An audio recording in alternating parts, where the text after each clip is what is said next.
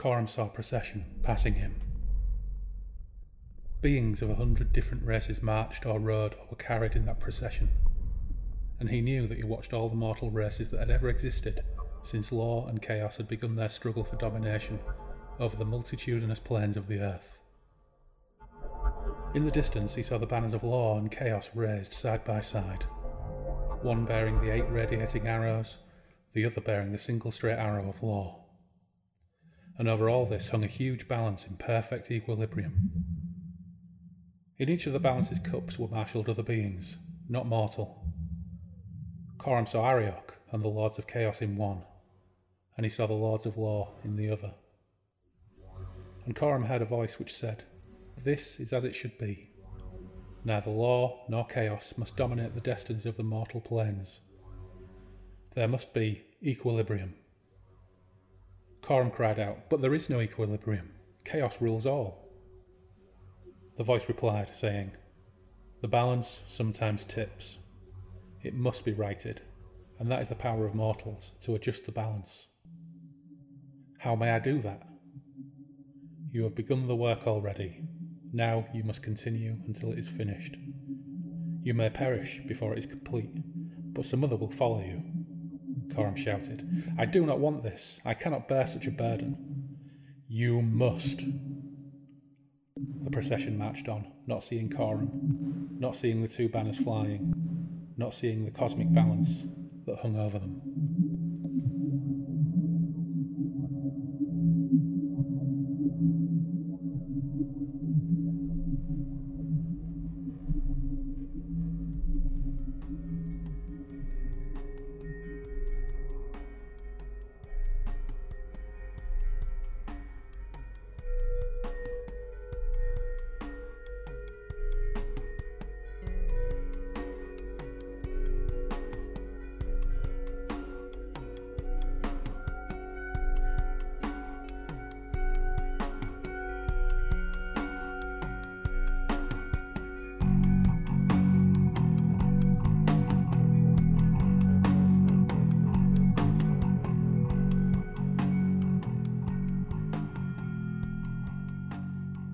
Welcome, friends, to Breakfast in the Ruins, a Michael Moorcock flavoured podcast. On this show, we're returning to Coram with our final look at the Knight of the Swords with Book 3.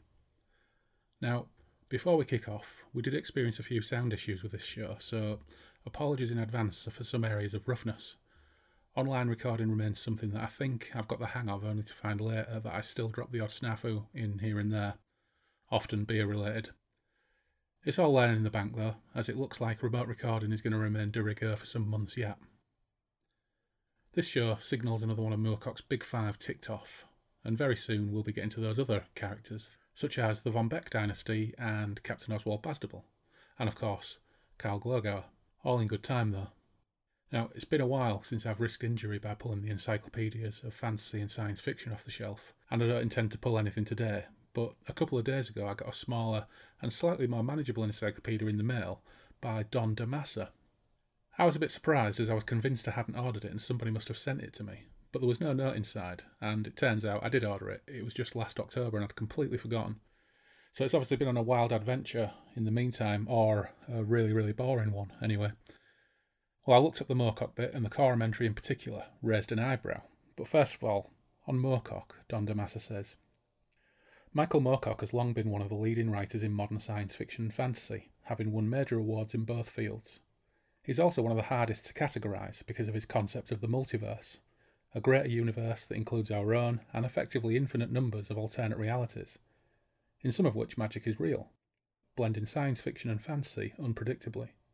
As part of that concept, he's developed the idea of the Eternal Champion, a hero who arises in different times and in different universes, always responding when the forces of evil or chaos threaten. Most of his heroes are manifestations of the same personality, sometimes with very similar names, whether they be Jerek Carnelian, Jerry Cornelius, or Elric of Melniboné. The first part of Moorcock's career in fantasy was primarily sword and sorcery tales, at which he proved his mastery quite early, and his various champions usually prevail through a force of arms and the exercise of quick wits in a crisis. In recent years, his fantasy has taken on a more literary flavour, and most of the trappings of sword and sorcery have been abandoned. Now his champions use reason, personal loyalty, and careful planning to outwit the villains. Now, Loz and I discuss some elements of Corum's journey to the castle of the Knight of the Swords in a little bit more detail, but whether he prevails due to his quick wits in any way is probably open to question. But anyway, let's take a look at what Mr. Damassa says about Corum. Corum, the last of his race, also resembles Elric, although he's more focused on his war against the forces of chaos. The first three novels, The Knight of Swords, The Queen of Swords and The King of Swords, all appeared in 1971. A second series consists of The Bull and the Spear, The Oak and the Ram, both 1973, and The Sword and the Stallion from 1974. And this is where it gets interesting. Corum is an elf, not a human, and since humanity has allied itself with chaos, he becomes its sworn enemy. The gods are fighting among themselves, and the younger deities, such as Odin and Loki, are rising to power as Corum completes a succession of heroic tasks. Well, there's a couple of interesting conversation points there. We won't even get into the idea of Odin and Loki being in the Corum novels. Now, I don't know if I've forgotten something, but but I don't recall that. But the other thing is the idea of the Vadhag being elves. Now, we could probably do a show on the relationship between the Vadhag, Melnibonians, the Eldrin, and whether they are or aren't elves of some description. But I think we'll probably leave that one for another time. So, thanks, Don. I shall enjoy looking a little bit further into this encyclopedia at a future point, which actually originated from Amory High School Library, 555 Minneapolis Ave, Amory, Wisconsin. So, interesting. I always enjoy the adventure of a book as it travels around the world. But anyway, on to the beer-fueled gassing with returnee Loz. Stay tuned at the end of the show for Chapter 9 of the Journal of Gerard Arthur Connolly, once again in its new improved special edition format, thanks to score and soundscape, care of the genius Nand Soundtracks. But meanwhile, sit tight, empty your gymnasia, stable your Scarlet Stallion, and join us in Derry and Tom's as we look at The Knight of the Swords, Book 3.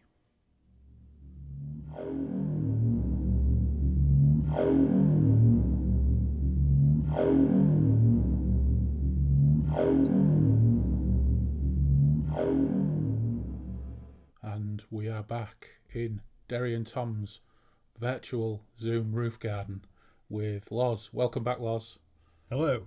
Happy New Year. Happy New Year to you. It's it's been a strange early part of 2021. It's kind of felt a little bit like the end of 2020, plus. But some major improvements over the last few days, I think. Oh, definitely, yeah. I think the most important thing to acknowledge is that while we've been pissing around trying to sort out our technical issues, we've been desperate to open a beer. We have. And we've saved it. So what have you got? I've got a Shindiger Sloosh, which is a raspberry, vanilla and chocolate stout. I am also on the stout.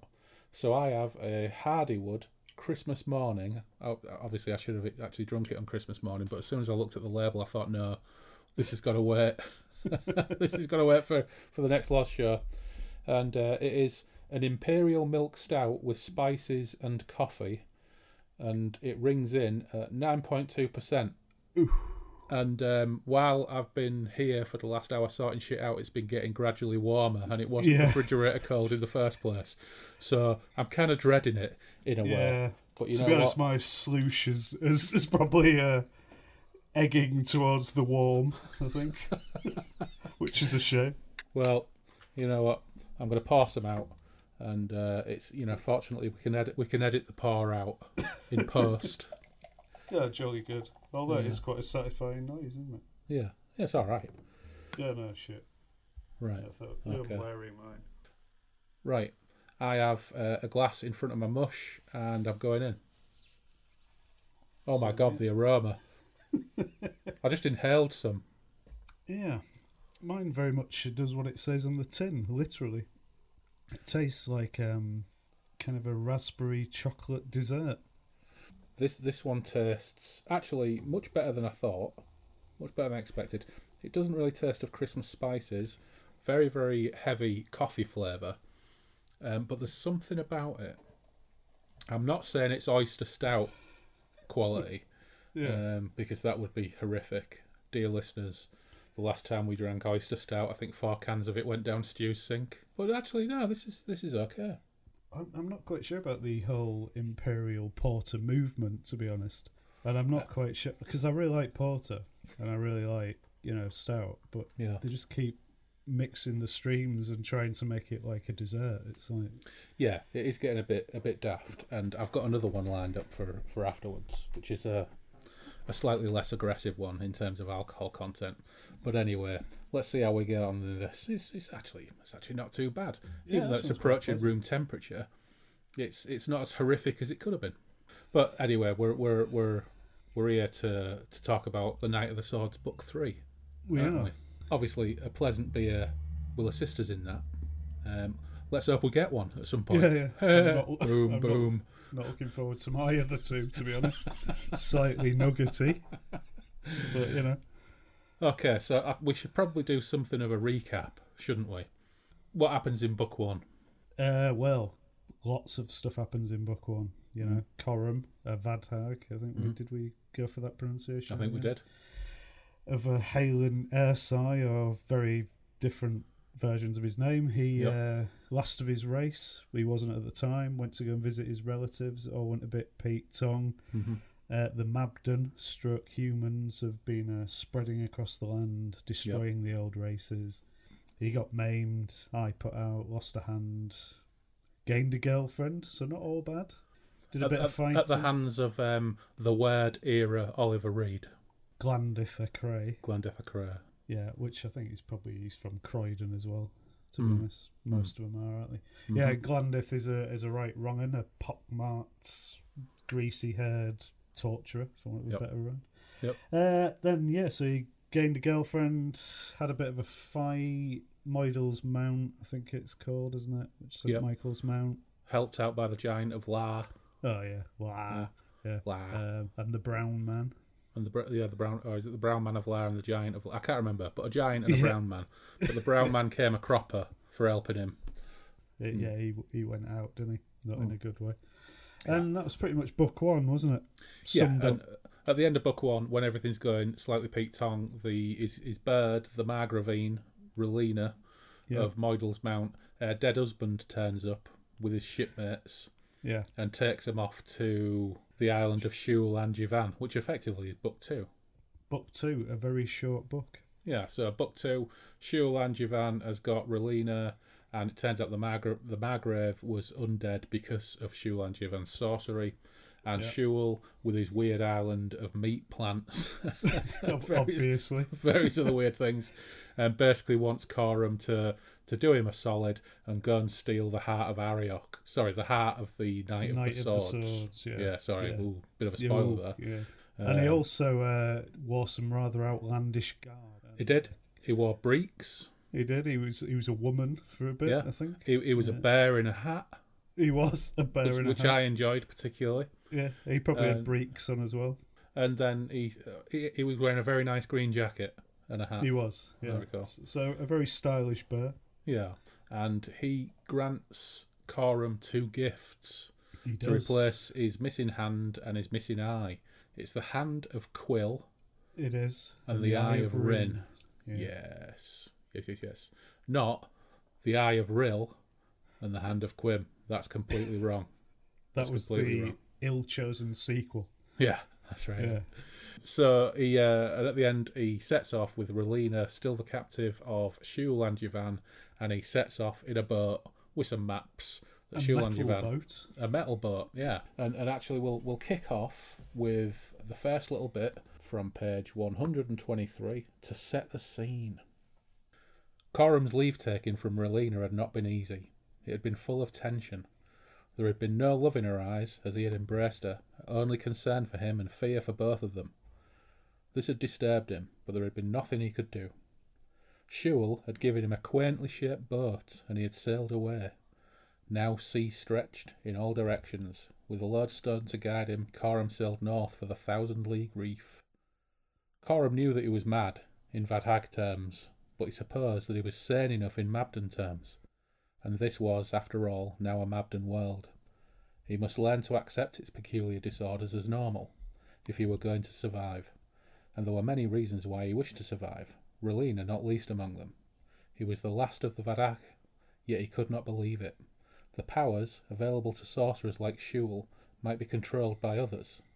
The nature of time could be tampered with, the circling planes could be halted in their course, perhaps reversed. The events of the past year could be changed, perhaps eradicated completely. Coram proposed to live, and in living, to learn. And if he learned enough, perhaps he would gain sufficient power to fulfil his ambitions and restore a world to the Vadag, and the Vadag to the world. So, first question there, what is a quaint shape for a boat? I understand what boat-shaped is, but what's a quaint shape for a boat? Probably a coracle or something, a round one. That's quite quaint. I think a quaint shape would be, I don't know, a canoe, a gingerbread man-shaped coracle or something. That'd be quite quaint. Yeah.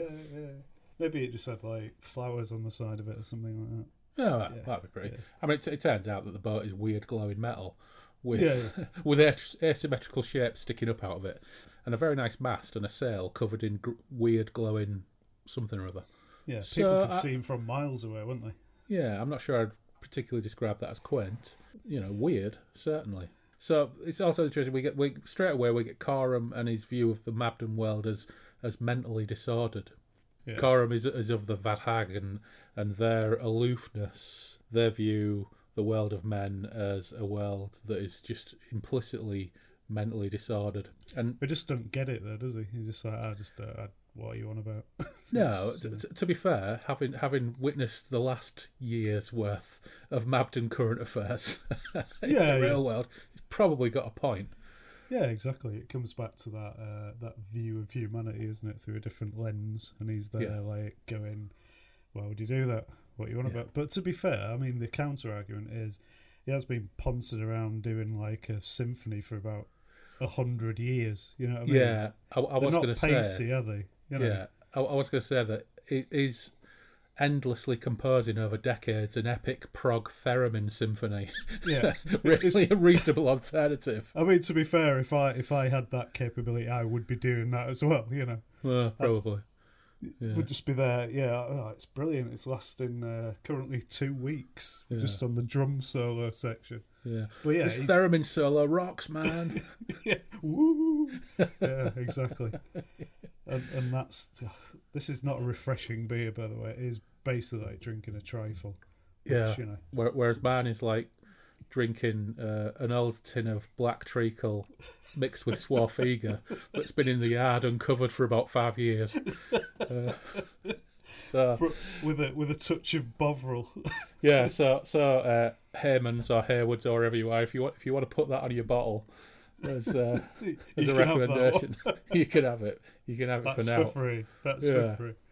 Yeah. So there's Coram in his boat, in his quaint boat, basically going, what the hell's going on?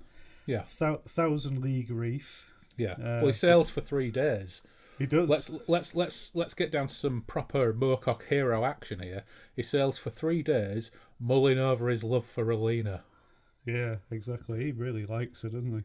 Yeah, he does. Or maybe he's just doing pros and cons, going, That seems to happen a lot with Eternal Champion aspects on boats, because Ericos did a whole hell of a lot of that. Mulling over his love for the Eldrin Amazad and the human princess. That's pretty much all he did the entire time he was on ship. What was she called? I can't remember what she was. Alan. She was basically like a Fox News anchor, wasn't she? Yeah, pretty much.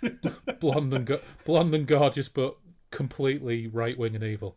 Yeah. But you're right, he eventually sights the 1,000 League Reef, but despite Shul giving him a map, he can't find an ingress in it, so he sails around it for 4 more days, which means that basically he's been in a boat for 7 days. It might be glowing, it might be quaint shit, but that's quite a lot, isn't it? It's not a big boat either, is it? You wouldn't have thought. No.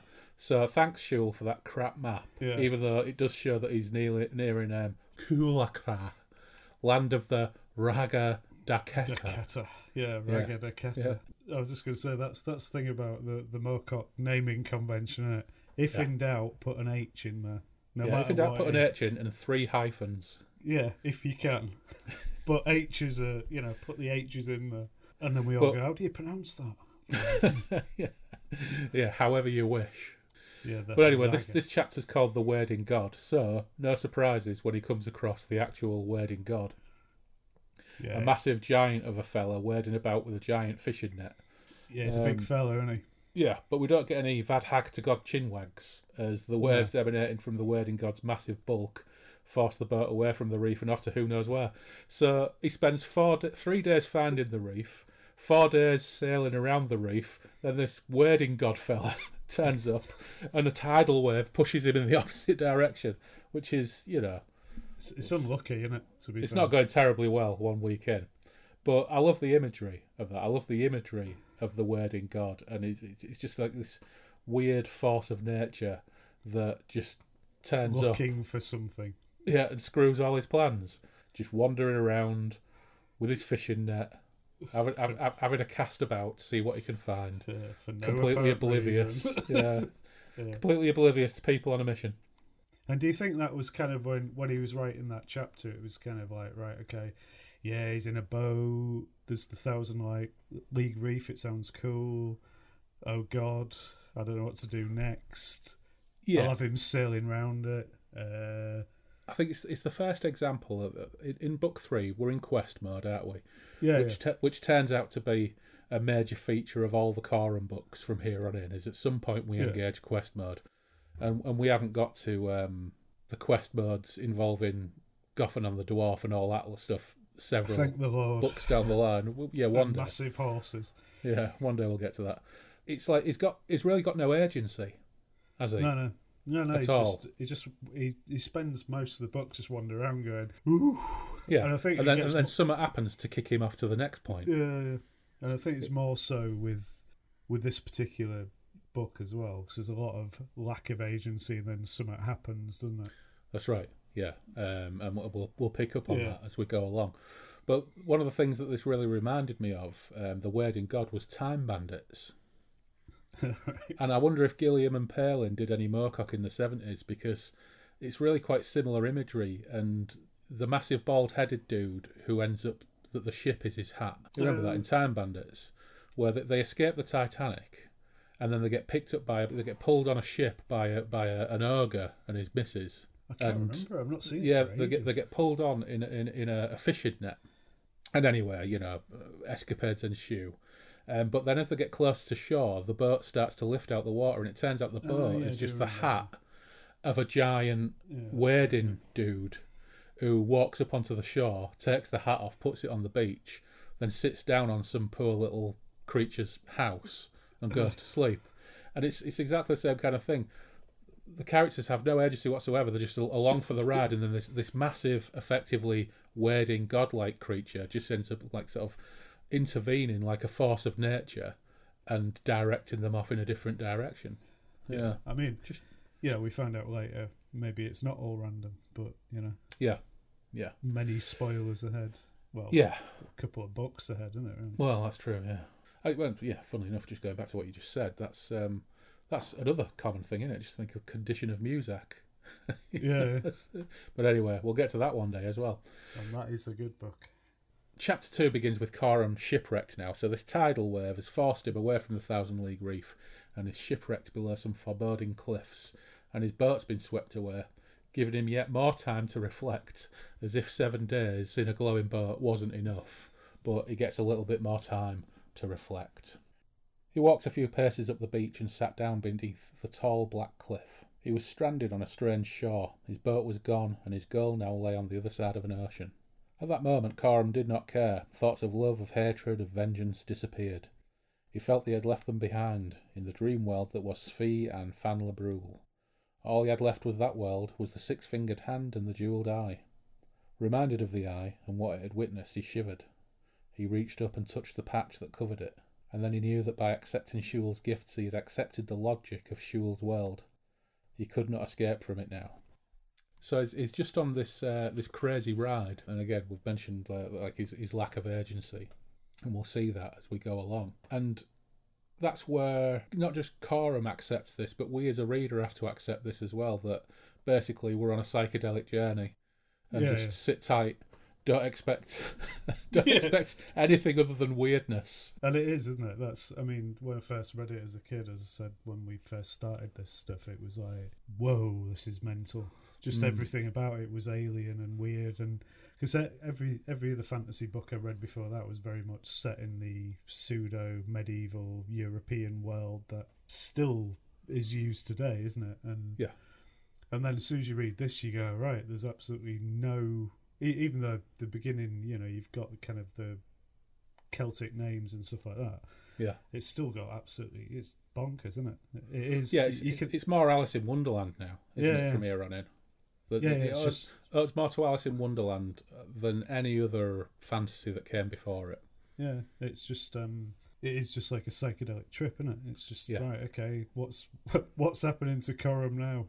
And that's why it would make, under a certain director's eye, would be amazing. Just because it'd just be insane. Luke Besson would probably do it brilliant because he's good at spectacular, if heavily flawed films. Yeah, just. Don't cast Dane DeHaan, for Christ's sake. Don't cast Dane DeHaan in anything, and everything will be all right. Yeah. Was he the one in Valerian? Yeah, Valerian. Yeah, and he was also in a film by Gore Verbinski called the Something of Wellness. It's actually quite an interesting film about a guy, I think in the 50s, who goes to some like health retreat, and there's weird things going on there. But he's just a terrible leading man. He's a charisma vacuum. Anyway, I think we've mentioned that before. So sorry, Dan. Yeah, sorry, Dan. If you're listening to this, which I'm sure you will be, we'll buy you a pint sometime. Yeah. You can come and drink this Christmas beer and take it off my hands. Yeah, exactly. All the best. Anyway, Coram wanders about for a bit more. He's doing a lot of wandering around, and then finds his way up the cliffs and spots a beautiful minareted city, all aglow with bright colours. And shortly afterwards, he meets the denizens, who are the Raga Daketa. And the city is Kulakra. Yeah, exactly. And I made a couple of notes on the Raga Daketa. So I can't read the book from here because I've not got my reading spectacles, matrons left them downstairs. But when I was rereading it, because they're super thin, aren't they? They've got round head, round eyes, and a permanent look of surprise. Yeah, it's basically Mr. Spoon, isn't it? It is. When I was reading it, it's like these guys are basically spoon people. Yeah, the description of them I actually quite like, because it is, again, we're not it's not orcs, is it? No. So, Coram had travelled less than a mile before the bizarre cavalry came racing towards him. Warriors mounted on long-necked speckled beasts with curling horns and wattles like those of the lizard. The spindly legs moved swiftly, however, and soon Coram could see that the warriors were also very tall and extremely thin, but with small rounded heads and round eyes. They were not Mabden, but they were like no race he had ever heard of. He stopped and waited. There was nothing else he could do until he discovered if they were his enemies or not. Swiftly they surrounded him, peering down at him through their huge staring eyes. Their noses and their mouths were also round, and their expressions were ones of permanent surprise. Now, I think there's a couple of things here. It's like he's inventing these things and throwing them away, just for fun, and this is part of his inventiveness. But I have got a bone to pick. So we go through all this rigmarole of him sailing for 3 days to find the Thousand Island Reef, then sailing round it for 4 days, to a point where, according to his map from Shule, is close to Kulakra and the Raga Daketa. But then the wading god turns up, throws him way off course in the opposite direction, and he gets marooned on the coast, and it turns out to be Raga Daketa and the city of Kulakra anyway. It's like, it's just so on a railroad. I mean, I can forgive him, but it's so on a railroad. It's like, what was the point of the entire passage with the wading god, other than it's a cool image? Yeah. Well, it was a cool image, wasn't it? But that's a lot of the stuff in this particular story, isn't it? Yeah. It's a really cool image, but ultimately it's throwaway, isn't it? Yeah, you're going in one direction and you're going to get there and you're going to pass a couple of places on the way, but it's going to be loads of cool imagery. And I just think it's stuff like this that always makes you remember that he probably wrote this in 3 days. Yeah, definitely. Yeah. And the and the Raga Daketa people, I'll invent these. I mean, some people would spin that out for half a book, wouldn't they? Yeah, here's the world building of the Raga Daketa, whereas he sums it up in about a chapter, and we're like, yeah, I'm down with that. Yeah, well, of course, that these dudes, they take him to meet the king, Temgol Lep, Yeah, in a big Temple. grand courtyard. Who they have a quick chin wag, and he offers Coram some wine, and then the hand of Quill moiders him. Yeah. It was the old poison wine trick, isn't it? The Mr. T cup of milk job, isn't it? Yeah, but even at that point, Coram don't think poison wine. He's just like, no hand, what you on about? Yeah. But basically, he just ends up doing a massive Elric. Yeah. in the magic, one of the magic MacGuffins kills this king after he's offered him wine. Maybe it was poison. Maybe the hand just didn't like the fact it was offered in a mug. Or maybe the hand wanted it in a mug and was offended that it wasn't. Or maybe he's got 6 fingers, so he needs a special mug. Maybe so. Maybe the loop handle on the wine mug was just insultingly small and he couldn't get his finger through it. Either way, the hand of Quill is super offended by King Temgol Lep and murders him. And then, of course, Coram gets attacked by the rest of the Ragada Keta and basically butchers a lot of them. Not a wasted trip, though, because for the first time he finds out that Ariok is indeed the Knight of the Swords. Yeah, and we all go, ooh, Ariok. Yeah, unless you've never read any of the books, you read this one and go, Ariok, yeah, he's some guy. Ariok, yes, just some bloke. Just a guy, you know. Yeah, and then you get that treat later on when you read other things. Yeah. And then he falls through the floor of the courtyard into a pit to face a beast. That was the bit I got a bit confused about. So one minute he killed Temgol Lep, then bit of a sword fight. How did he fall down a hole? I don't know. It's all got a bit Jabba's palace, hasn't it? It has a bit, yeah. It was a bit. He surely must have seen the hole, or was it like a secret hole? I don't know. Yeah, big kind of flagstone. And if it was trapdoor or something. And that's the thing with trapdoors in courtyards and stuff like that. Who's the architect who suddenly goes, "Here's an idea.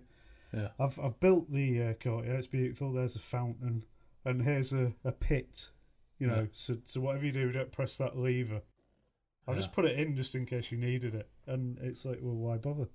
Well, it turns out they did need it because he was butchering them all. Yeah, exactly. So one of these Ragada Keta thought, oh yeah, that lever, I'm going to pull it. I think one thing we need to go back to about the Ragada Keta as well, which we've kind of just overlooked slightly, is how utterly depressing they are as well.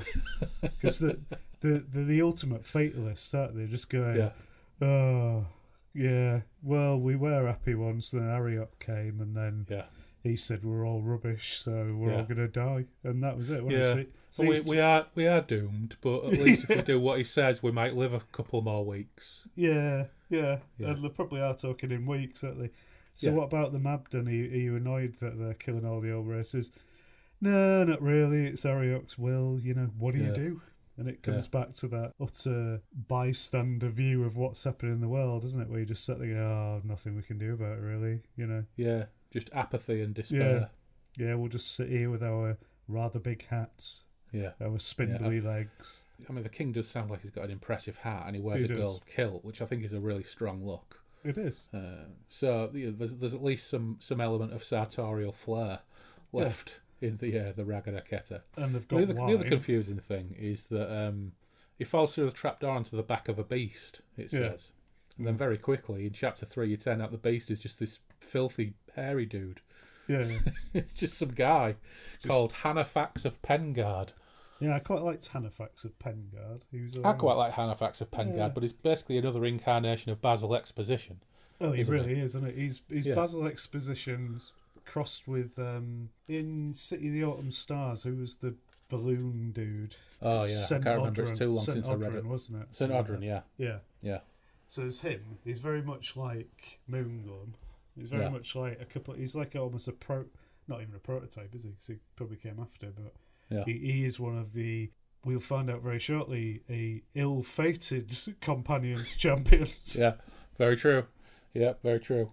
So anyway, Coram's having this chinwag with him, and it's Hanafax who suggests that the wine was probably poisoned. Yeah. And Coram took a while for the penny to drop, but he suddenly realises that the hand was maybe doing him a solid there. So Coram asks what the score is with Hanafax, and Hanafax says, "It's a long tale, Prince Coram. Ariok, as he is called here, does not smile on the folk of Luimanesh. He expects all the Mabdan to do his work for him, chiefly in the reduction of the older races such as your own. As you doubtless know, our folk have had no interest in destroying these races, for they have never harmed us. But Urle is a kind of vassal deity to the Knight of the Swords. It was Urle that I served as a priest. Well, it seems that Arioch grows impatient for reasons of his own, and commands Urle to command the people of Liumanesh to embark on a crusade, to travel far to the west where a sea folk dwell. These folk are only about 50 in all and live in castles built into coral. They are called the Shalafen. Urle gave me Arioch's command. I decided to believe that this was a false command, coming from another entity unfriendly to Urle. My luck, which was never of the best, changed greatly then. There was a murder. I was blamed. I fled my lands and stole a ship. After several somewhat dull adventures, I found myself among these twittering people who so patiently await Arioch's destruction. I attempted to band them together against Arioch. They offered me wine, which I refused. They seized me and placed me here, where I have been for more than a few months. So, we found out a little bit about Hanafax. And if this was any other book, Coram would help Hanafax get back and take his revenge on all these people, and would find more out about the Temple of Urle and all this business, and who all these people were, and who the Shalafen were. The Shalafen were. Never mentioned again. No. Never mentioned again. It's just a little bit of throwaway characterisation, and he could give some exposition about stuff that's going on that isn't really important. It just highlights the fact that he was a priest of a sub-deity that was somehow related to Arioch and the Knight of the Swords, and now he's in this position where he's anti-Arioch. Yeah, and then so as you said, it was the certain people just go and kill some weird crab type people for no apparent reason. It kind of shows the pettiness of Arioch, and also the madness that is kind of spreading across the land, doesn't it? But I think the other side of it is to show that, you know, that there are Mabden out there that are not all that bad. Yeah. But ultimately completely irrelevant. And I like the fact that he does several dull adventures, because you guys imagine Moorcock writing it going, what did he do? It was set up as a murderer. Yeah, and he had to escape. Then what happened?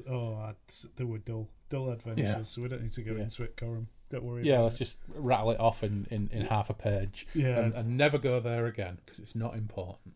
Yep. So at this point, Coram's like, right, okay, so it's time to get the fuck out of Dodge.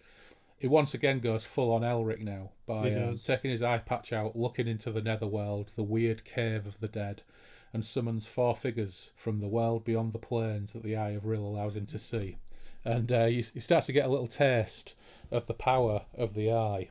He sees these 4 figures, and it says, from them radiated a force that froze the skin. They mounted some steps, and another door was burst by the sides of the cloaked creatures. There was daylight. They found themselves in the main courtyard of the palace. From all sides came warriors. This time they did not seem so reluctant to kill Coram and Hanafax, but they paused when they saw the 4 cloaked beings. There are your prizes, Coram said. Take as many as you will, then return to whence you came. The scythes whirled in the sunshine. The ragged Aketa fell back screaming. The screaming grew louder. The 4 began to titter, then they began to roar. Then they began to echo the screams of their victims as their scythes swung and heads sprang from necks. Sickened, Coram and Hanafax ran through the corridors of the palace. Hanafax led the way and eventually stopped outside a door. Everywhere now the screams sounded, and the loudest screams of all were those of the 4. Bit grim, that, isn't it? Yeah, it's quite grim. And I think, and that's the thing about Coram, isn't it? All of a sudden he's going, I could wipe out as many people as possible. They did try and poison me after all. True, but originally these Shepard now say, well, you know, we each want a soul or to kill someone. Yeah. Coram's just like, fill your boots, take them all, knock yourself out, and be all right. Yeah, have the lot of them. Yeah, I didn't like him anyway. Yeah, bloody hell, Coram. And then they escape courtesy of Hanafax's kite. Yep, magic kite. Magic kite, which is pretty groovy. It does a bit of magic, bit of kite, and there they are. Still can't imagine it. Yeah. You know, it's not particularly well described. I think we. No. I did have a little bit of trouble visualising that one. Yeah, I did it. But, so they get in the kite, which for me was like, I'm not an expert on kites, but I've never been in a kite really. Yeah, but we don't need to worry about it because it lasts about 37 seconds. It does, yeah. And then, So then once we again, carry on it comes, the psychedelic journey of Corum yeah, and it his comes best mate and it goes very, very quickly. to the Flamelands. So they head to the Flamelands, Chapter 4 in the Flamelands, and as they fly, first over the Thousand League Reef, which, you know, all this attention paid on getting to the Thousand League Reef, they fly over it. Yeah. Then over the desert of Droonhazat. Which I'm sure Droonhazat was. It sounds like an Elric desert, doesn't it? There is a desert in one of the Elric stories that sounds very, very similar. Isn't it? Isn't the city in Fortress of the Pearl? It's either the name of the city. That's Quartzhazat, isn't it? Quartzhazat. That one. Yeah. What Yeah. said. Yeah. But Yeah. probably not as many. Ha ha. Yeah. Yeah. Mr. On the edge of Huffer. Yeah, Dr. Hafa. Mr. Murhelmer. Yeah, of the edge of the Sign Desert or something. Yeah, so some of these names do end up being quite similar. Yeah. But the good thing is, Hanaf Exposition tells Corum and us something of the cosmology of parts thereabout. I've written down the wrong page. Halifax Exposition. Yeah, Hanaf Exposition, yeah. Corum says, "Is that Erda, Sir Halifax?" I had it as Erd. Erd. I think it must be the place Erd by its position and appearance. Unstable matter, Prince Corum, created by the Chaos Lords. The Chaos Lords? I've not heard that term used before. So yeah, Corum comes from a world free of law and chaos. He's never even heard of it. And Halifax says, "Have you not? Well, it is their will that rules you. Ariok is one of them. Long since there was a war between the forces of order and the forces of chaos. The forces of chaos won and came to dominate the 15 planes, and, as I understand it, much that lies beyond them. Some say that order was defeated completely, and all our gods vanished. They say the cosmic balance tips too far in one direction, and that is why there are so many arbitrary events taking place in the world. They say that once the world was round, instead of dish-shaped. Hard to accept, I agree. Oh, God. Dish-earthers. Not a bunch of dish-earthers. Yeah, God, those guys. Yeah. Some Vadhag legends say it was once round. Aye. Well, the Vadhag began their rise just before order was banished. That's why the sword rulers hate the old races so much. They're not their creation at all. But the great gods are allowed to interfere too directly in mortal affairs, so they have worked through the Mabden, chiefly.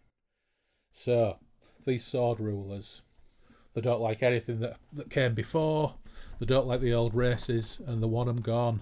Quite common, that, isn't it, in certain fantasy? Sounds quite familiar. Bit of a theme, isn't there? But I think the other side, it kind of implies that the Mabden were made by the Chaos Gods. Yeah. And the Vadhag were made by the Law Gods, if that's what it's kind of suggesting, isn't it? But that kind of goes against a lot of the cosmology of other books, isn't it? Yeah, that's right. But there's a fairly interesting passage where Corum said, well, I'm going to have them, you know, that they should all be destroyed. So they talk about sorcery. This sorcery, it wearies my mind. I cannot grasp its logic. And Halifax says, that's because it has none. It's arbitrary. The Lords of Chaos are the enemies of logic, the jugglers of truth, the moulders of beauty. I should be surprised if they had not created these flamelands out of some aesthetic impulse. Beauty, an ever-changing beauty, is all they live for, Corum says, an evil beauty. Halifax, I believe that such notions of good and evil do not exist for the Chaos Lords. I should like to make it exist for them. Corum mopped his sweating head with his coat sleeve. And destroy all their beauty. They're kind of bringing into the conversation this idea that, you know, law and chaos isn't as simple as good and evil and destruction and building, because chaos can also be a thing of beauty. And Halifax's perspective kind of sees both sides, and that's why I quite like the character of Halifax. You know, bless him. Yeah, shame, really. Yeah. Shame Halifax. But anyway, the kite catches fire anyway, and the land heavily. So the Flamelands thing. If you're drawing a map, so, you know, I'll go back to RPG stuff, but you're drawing an RPG map. You go, right, okay. So we've got the Thousand League Reef. We've got the city of Kulakra. That will fly a bit more. What do I do now? Oh, I'll just have a massive wall of flames, sky high, across the entire horizon. Bob's and then your you'll... wonders. it's crashed. Random encounter table. Well, Yeah. no random encounter table, because the GM in this case has just got... He's got his hex that says the Flame Lands, and underneath it there's 20 warriors in hellish garb. Armour. Yeah, hellish armour, hellish garb, riding weird beasts with hellish plate mail armour. Yeah, so the oh god, there's a lot of lizard riding, isn't there? There is. in this part of the lands. I think. Yeah. The other guys had kind of weird ostrichy lizards, didn't they? The did. The Raggadaketa. These are more your squat lizard. You know. Yeah, that's right. A little bit more hardcore, Yeah. I think. And, he has a quick exchange with these dudes, and they say, you know what, there's no escape from the Flame Lands except through the lion's mouth. Not really sure what that's all about. And the stats close in, so rather than saying, hold, friends, tell me more about the lion's mouth, takes off the eye patch. Well, that's takes off the eye patch. That was the weird thing, though, wasn't it? He kind of all of a sudden he's got a thirst for it, hasn't he? He must have. Yeah. He's there. He's got a proper burner for this eye patch now. He's going, right, okay, so these guys, could we have a chat about it? Could we learn a bit more? Have a bit of conversation? No. Murder hobo. Off the eye patch comes. Bob's your undies. Basically, he goes down Asda, and the guy at the door says, you can't come in without a mask. He's like, right, eye patch. So he uses the Eye of the Vanished God again to aid him, but on this occasion he looks into the Netherworld, and rather than seeing the four scythe dudes, he sees the dead Raggadaketa and King Temgol Lep. And once again they're like, oh yeah, we might be dead, but we'll come to your aid for a price. Yeah. And then a terrible realisation dawns upon him of what the pattern of these eye patches is. Yeah. But nevertheless he goes, all right. Yeah. All right, cool. What can possibly go wrong with these random people on lizards? Yeah, he's like, take your fill. Pale-faced Coram watched. He knew that he was consigning the Flamelands warriors to the same netherworld from which he had summoned the Raggadaketa, and his actions had sent the Raggadaketa to that netherworld in the first place. On the gleaming rock, around which ran rivers of red lava, the ghastly battle continued. The clawed cubs ripped the cloaks from the riders, revealing a people whose faces were familiar. Stop, cried Coram. Stop, that's enough. Kill no more. Temgol Lep turned his glazed eyes on Coram. The dead king had a barbed spear sticking completely through his body, but he seemed unaware of it. His dead lips moved. These are our prizes, master. We cannot stop. And Coram's all like, but they are Vadag. They are like me. They are my own people. Which I think is a bit xenophobic, to be honest. There he is. Yeah. He wasn't bothered if it's somebody else, was he? Yeah, it's true. Yeah. Halifax put an arm on Coram's shoulder. They're all dead now, Prince Coram. Cheers for that, Halifax. Yeah. I didn't notice. Yeah. Sobbing, Coram ran towards the corpses, inspecting their faces. They had the same long skulls, the same huge almond eyes, the same tapering ears. But were bleeding a lot. Yeah. How came Vadag here? Halifax murmured. Now Temgol Lep was dragging one of the corpses away, aided by two of his minions. The scaled beasts scattered, some of them splashing through the lava uncaringly. Through the eye of Rin, Coram saw the Raggadaketa pull the corpses into their cave. With a shudder, he replaced the eye patch. Save for a few weapons and tatters of armour and clothing, save for the disappearing mounts, nothing remained of the Vadag, of the Flamelands. I have destroyed my own folk, Coram screamed. I have consigned them to a frightful doom in really that netherworld. Yeah. So, oh, mate, you were horrified when you realised what you'd done to the Raggadaketa. Didn't hold you back, did it? No. Didn't stop you. No. So then he has a good weep. He does. Oh dear. Yeah, so what have I done? he's had a sob, and now he's having a bloody good weep. Yeah, because he hadn't had one for a while, so why not? Yeah, exactly. And he wasn't. It's his own fault. To be fair, I've got little sympathy for the man. So this score of warriors came along with a complete lack of patience, wanting to move the plot forward. Obviously, he had them all butchered by undead Raggadaketa, has a good weep, and then he's overheard by an ancient blind Vadag woman who turns out to be Queen Urese. Yes. And so they get into a conversation, and he says, "Oh, are you on your own?" She says, "Oh, my people number but 20." Well, it's like, oh no. Yeah. Well, Queen, when you say 20, Sit down, love. I've got some bad news. You're not going to believe this, and it was What a Halifax did it. coincidence. Halifax did it. His hair proves it. But, What a crazy coincidence. and he says to her, doesn't he? His Coram's lips were dry.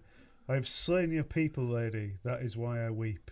Her face did not alter. They were doomed to die. It's better that they are dead. I thank you, stranger, for releasing them. So that's probably made him feel a bit better, hasn't it? This is our second bunch of folks who were basically, doomed and pretty much resigned to it. She decides to call them the Ved-Drag as well, doesn't she? Yeah. Instead of the And she Vadrag. also mentions that they're warred with the Nedrag. Yeah. Yeah. So So it's very what- similar. But, so they're kind of, I don't know, the Geordies of the Vadrag, I don't know, possibly. Yeah. From Hull. Maybe so. The Yeah. Ved-Drag. So she explains a few more things anyway, that this was once a verdant place ruled by Lord Arkin. Yeah. So that's the Yeah. first time Lord of Law's mentioned. Big Arkin.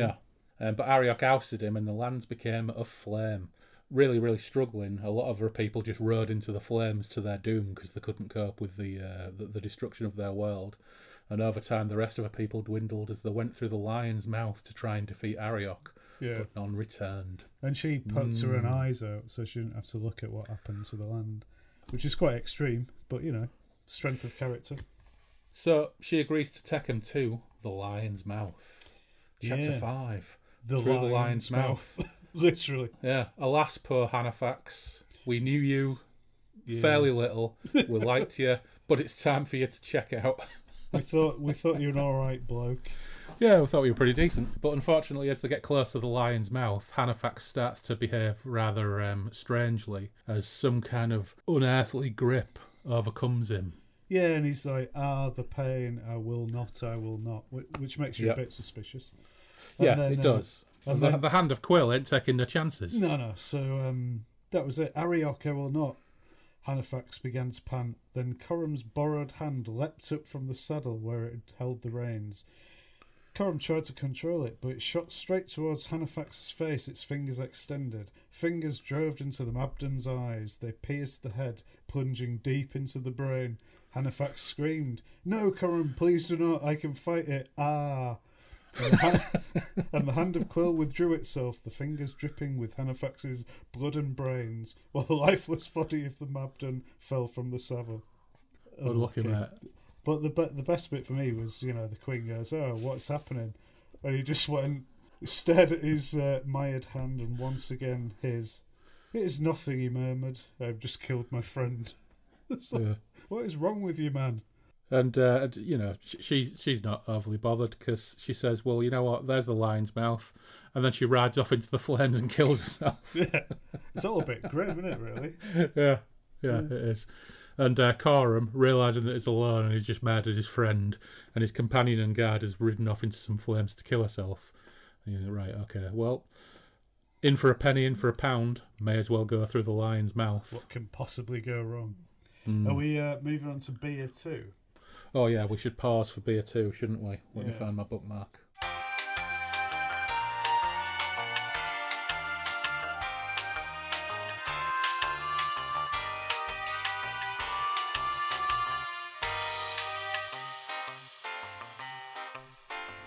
Right, so I'm going to stick with stout, and my next contender is Seven Brothers Sling It Out Stout, and it sees for the first time on the show the return of the upcycled Cocoa Pop Again. So it's a chocolate stout brewed using upcycled Kellogg's Cocoa Pops provided as part of their sustainability program. Base malt, chocolate malt and caramel malt make up the core of this delicious sweet stout. Now, of course, it's perfectly possible that this is exactly the same one as we drunk last time. I've got a feeling I it don't is. think it is, though. No, really. It could be. Well, you know what? If any of our listeners who listened to that one not so long ago wants to tell us, let us know if we're just repeating ourselves. But anyway, I'm going in. I'm going slightly off-piste with something I never drink, but I was given to it as a gift. I've got a Go-Ahead fruited sour. Oh, that's normally my bag. And a raspberry and rhubarb, mosaic hops and lactose. I like the sound of that. And it's I particularly like the sound of lactose. And it's got a very amusing can. Yes. Yeah, the can's a bit like Adventure Time. So Yeah. don't normally drink stuff like this, but cheers, John, who got me it, and I'll knock this one down. Ooh. Sounds good, 'cause I fucking love rhubarb. I'm kind of ambivalent when it comes to rhubarb, really. I think it's all right. I remember when I was a kid eating it, dipping it in sugar. But that's because, we couldn't afford chocolate, probably. Yeah. Well, we couldn't afford sugar. I had to dip it in salt. I had to dip my rhubarb in salt. And when I say rhubarb...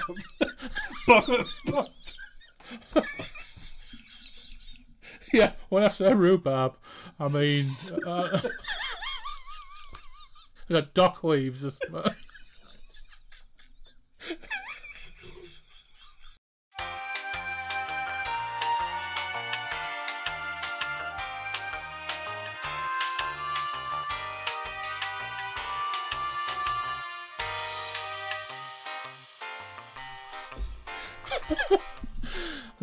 Anyway, on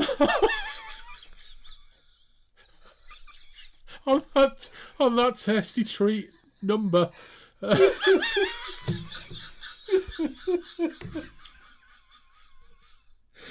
Hang on, got a bit of stomach ache. Got a slight hernia after that. Good God. Right. Ooh, yeah. Right, anyway, I'm going in. Celery crumble. It's rhubarb sauce. Right, go on. Yeah. I'm sure it's the same one. It's good. It's nice. Right, I'm going to go in this rhubarby thing. Do it. Yeah, it's all right. It's nice. It's really nice. Yeah. I think it'd probably be more conducive in the summer, not lukewarm. But it's quite tasty, actually. It's not too sour. On the subject of salty dock leaves, one of the other Seven Brothers beers I've got is called Salty Tears. Oh, God. And that's like a blackberry and something or other fruited sour with salt. Brilliant. So that's what you need with a beer, I think. One thing that's really missing. Salty beer. Yeah, exactly. Refreshing. Yeah, if I can't have mushrooms in my sour, I'll have salt. That's lots of it. Where's it going to end? Just loads of gravy in it or something. Anyway. Yeah. Coram heads into the Lion's Head, and it all goes trippy for a couple of pages. It really does. Let's just skim over the trip. Yeah. Of getting to Ariok's Court, because it is pretty trippy. But he gets to Ariok's Court. Chapter 6, The God Feasters, which is possibly one of my favourite passages since we embarked on our epic reread. Yeah, same here. It's amazing. Now, since we've been at it, we've had lots and lots of reminders of how influential Moorcock's been on fantasy in general and RPGs in particular when it comes to things like lore, chaos, symbology, cosmology, and cosmology that makes like a sense. So, not like the Anu of JIR or whatever it is. The first lot of pages of the Silmarillion that, it's pretty dense and impenetrable. To the casual reader, but it all makes sense, and they're not, in a weird, trippy way.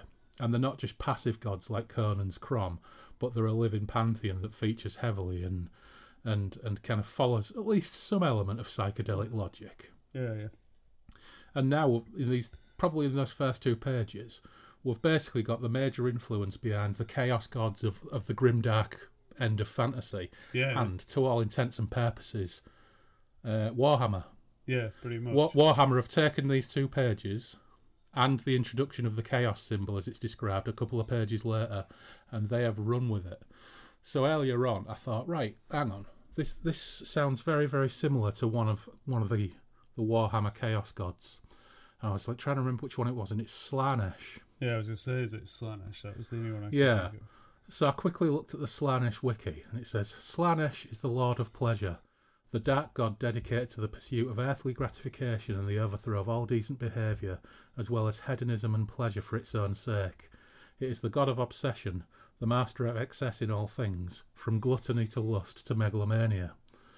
So, the first two pages of this chapter, basically, is Moorcock saying, I was there before you all, and you nicked it all. Yeah, too right. Yeah. You nicked it all. I think obviously he didn't realise that people would fucking steal this shit wholesale when he was writing it. I think that's why he got naffed off with Chaosium, though, wasn't it? The fact that they started just like producing like millions of books that they weren't paying him for is the rumour I heard, anyway.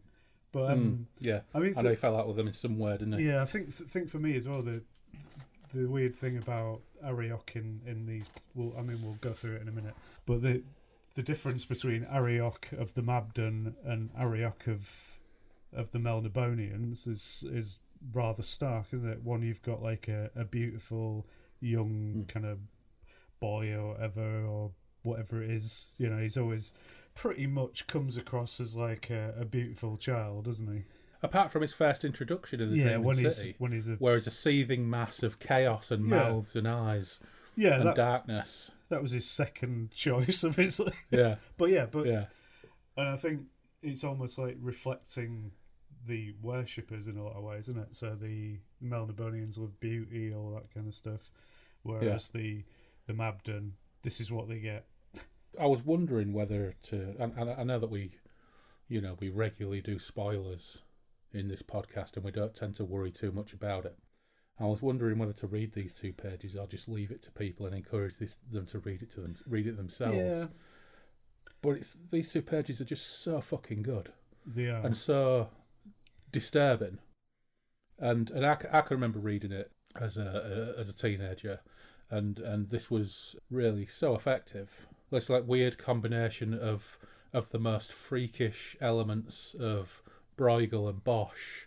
Yeah. And all these other kind of like, crazy artists who drew really insane things of people getting eaten or people getting mown down or people.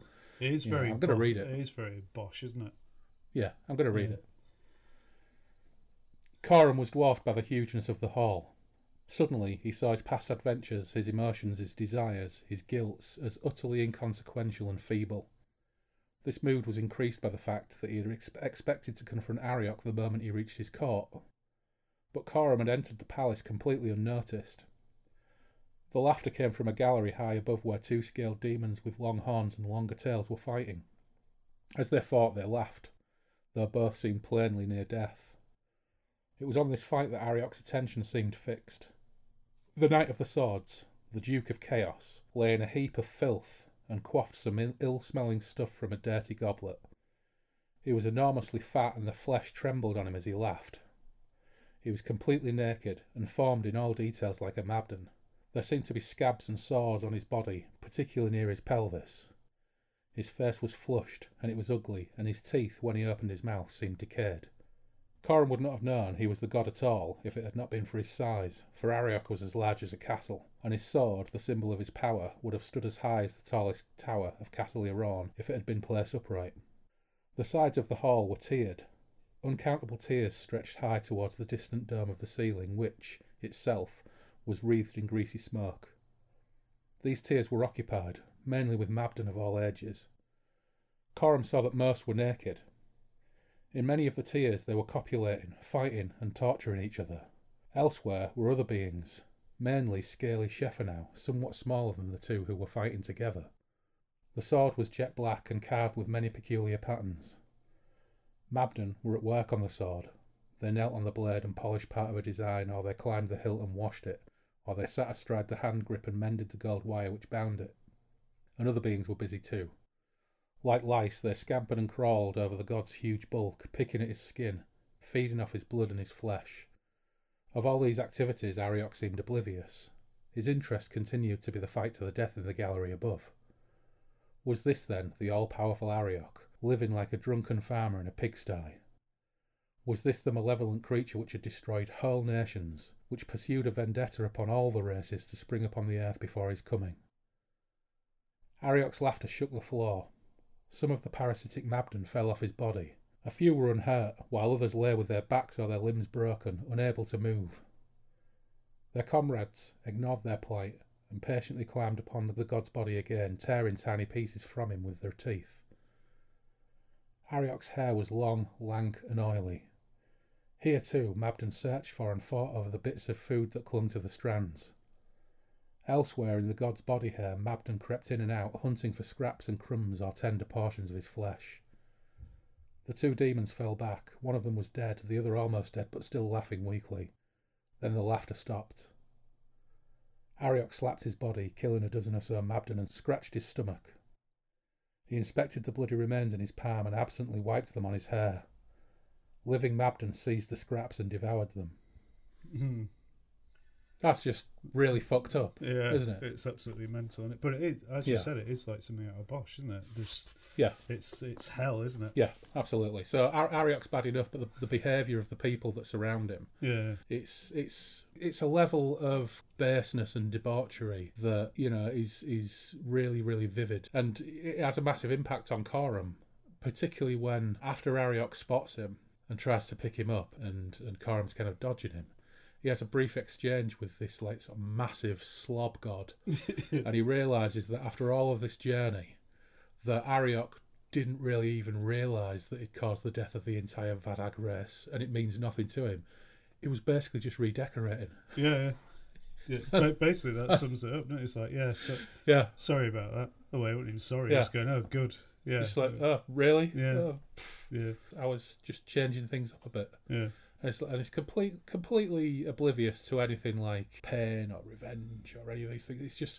It's all bigger than that. It's all bigger than an individual person's pain or loss or bereavement or regret. And it's just all too big and distant for Coram. And Ariok's just not bothered by him in the slightest. No. And, you can see why the Melnibonians were his favourite. Yeah. Because they were the same, but not slobs. True. Well, ostensibly they weren't. So Ariok, after this brief exchange, Ariok presents himself in a more beautiful form. Yeah. Not the golden boy kind of form, but of an attractive young man in some nice gear. Probably breaks. With a nice sword. And they talk for a while, and Coram tries to draw him on why he kills and what it's all about, and Ariok's just like, whatever. Don't be so small-minded. Yeah. We do what we want. And we bring beauty and change, and this is just what we do. You can be massively bothered by it. Yeah. It's up to you. Yeah. And he mentions Shul as well, doesn't he? He does, yeah. And he goes, basically Coram says, then you'll be destroyed as the Vadag were destroyed for the same reasons, perhaps. You have a powerful enemy in Shul of Svayan van Lebrul. You should fear him, I think. Oh, you know of Shul, then? Ariok laughed musically. Poor Shul. He schemes and plots and maligns us. He is amusing, is he not? He is amusing, said Coram, disbelieving. Aye, merely amusing. And then he says you hate him because he is almost as powerful as yourself. And he just says, we hate no one. Yeah. And that's it, isn't it, really? Shul, you're a bit of a shit kicker and you're amusing me. Yeah. That chapter is absolutely fucking brilliant. And it really outlines how chaos works for the most part. That it's just a force. It's not good or evil, but it's just like almost an unstoppable force that's just like, you know what, we'll do what the fuck we want because that's what we do, and it doesn't really matter what you do or say or what you think or what you feel. It's just this is how it works. Yeah, if it bores me, I'll get rid of it. That's pretty much it, isn't it? It's just absolutely endless pursuit of pleasure, isn't it? That's pretty much it. Yeah, and even at the point where Coram's like, are you going to kill me? And Ariok's like, well, I don't know. Do you want to live a bit longer? No skin off my nose.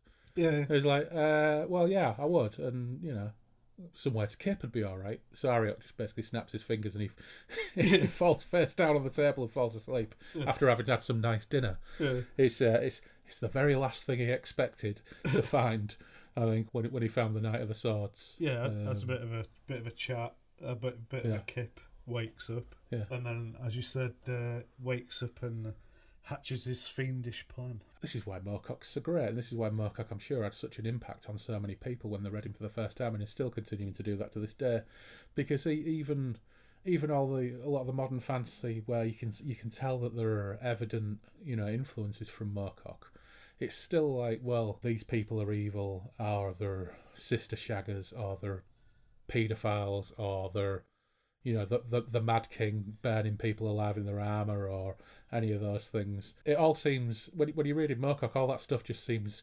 petty, because you've got Glandith the Crane, the first third of the book. Really, is little more than a plot device, Glandith the Crane. At the beginning of the book, you think Glandith is going to be the major villain. Yeah. No. But Glandith is just a symptom of what's really going on. And what's behind it all. And he's just an idiot, isn't he? He's just a moron who's been given too much power, which happens quite a lot, doesn't it? And then once he's got it, he's going, brilliant, what am I going to do with it?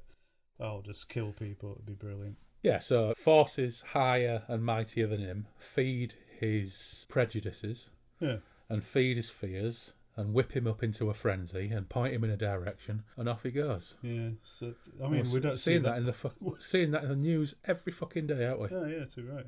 Yeah, pursuit of happiness, pursuit of power for its own sake. It's like to do what with it? And doing really fucking terrible things because someone has told you that it's the right thing to do because them, the other.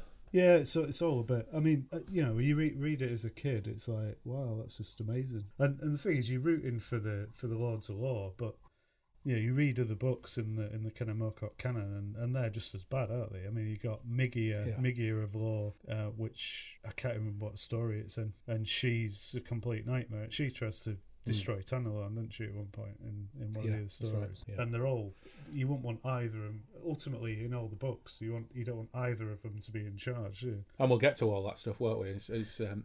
I'm realising as I read this that I probably haven't read this since the 80s. And I know that's been the case with quite a few of the ones we've looked at, but I honestly thought I'd read the first Corum trilogy more recently than that. But I think it's always the Prince with a Silver Hand trilogy that I've gone back to and reread. Yeah, I've read which surprises me because I read them again last year or the year before, and they're nowhere near as good as this. No, I quite like the first book. The setup's great. Yeah. The setting's great. The Foy-Mayor are great. The Cold Folk. All that stuff. All brilliant. But none of it's as good as this. No, definitely not. And it's not as... Well, it's not even in the same ballpark of psychedelic weird invention, is it? No. And again, as I said, we'll get to it, but the quest mode stuff gets pretty tiresome in those books. Not that they're still not good books. They are. Yeah. Unfortunately... the pleasure of Moorcock is even when you hit a rocky patch, you get through it pretty quickly before you're onto the good stuff again. Yeah. So anyway, he wakes up, the whole castle is in darkness, Arioch's buggered off somewhere or other, he's not even guarded, nobody gives a flying fuck about Corum in the castle of the Knight of the Swords. So everything goes super psychedelic Indiana Jones at this point, as he goes to find the heart of the Knight of the Swords. And he climbs some precarious ramps, and he has some visions and various other bits and pieces. And then eventually he gets to the Chamber of the Heart to find several Mabden warriors, frozen, but seemingly still alive and in pain, reaching for the heart, but never actually getting to it. So there's some kind of force. The heart can protect itself from people. Hand of Quill, no problem. Oh, yeah. Deus Ex Machina Hand of Quill kicks in. The magic hand. The magic hand.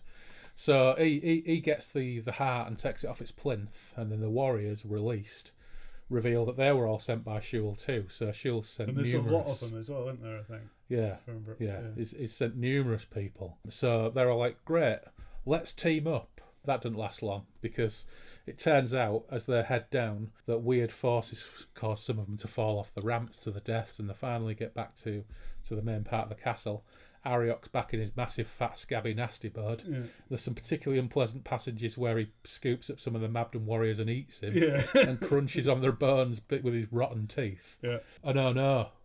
It was all a crazy plot by Arioch, because all along, this is the swerve, Arioch could not access his own heart, but he just put this plot in place, and Shul was his tool to send people to do it, and eventually Corum turns up, gets the heart, and Arioch's cock-a-hoop, because now he can have his own heart and spread his madness and chaos freely and with abandon rather than being isolated to his specific sphere of influence. What a twist. Yeah, oh, bugger, says Coram. So Arioch scoops him up and is squeezing him and saying, give me the heart, but the Hand of Quill won't let go.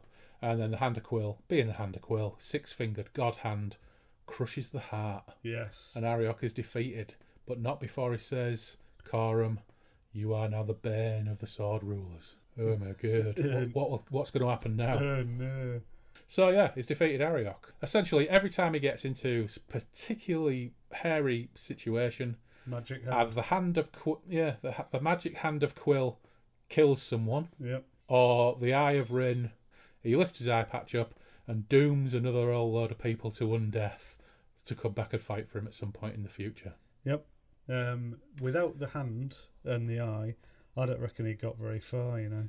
No, I think he'd you're still right. be sailing now, you know, probably about eating his own, feet or something after he'd been in the boat. And I've got to say, the Mabdan who Shul dispatched originally, if they could have their time again, I bet they'd say, chop my hand off and give me that hand before you send me. Because Coram really did have a distinct advantage over all those poor fuckers. He did. And it wasn't even because he was Vadag particularly, was it? Yeah, it's because he lost a hand and an eye. Yeah. And Shul was like, oh, I've got my magic item shop. Yeah. I've got just the thing. Yeah. And Arioch didn't think of that, did he? So, of course, if this was a game, after defeating Arioch, would be looting all of the Mabdan warrior bodies for the magic items that Shul gave them. Yeah. The magic hat of Pat Ferrick, all of that. The curly shoes of jumping, probably. Yeah. The rhubarb and sugar Combo. Yeah. Yeah, dear. So anyway, but it doesn't end there. Well, it does, obviously. It doesn't. Because Well, chapter 9 just for comes, Yeah, chapter A Pause in the Struggle, Yeah. which kind of is a little bit of foreshadowing. Basically foreshadowing there's going to be 2 more books. Yeah. in this series. Lots of it. Yeah, so he has a quick vision, and I will refer everybody back to the opening of this episode because I read it. Yeah. And then he's with the Giant of Lar, who reveals himself to be the banished Lord Arkin of Law. Fuck off, no way. What?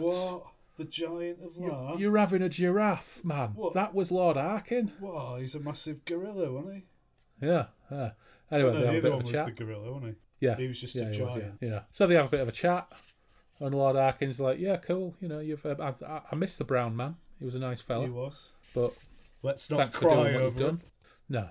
And then Coram's back at Shul's gaff. He isn't. Shul, the silly bollocks, is a bit worse for wear. It's not in a good way, is he, Shul, to be fair? No, it's not. No. No, it's not.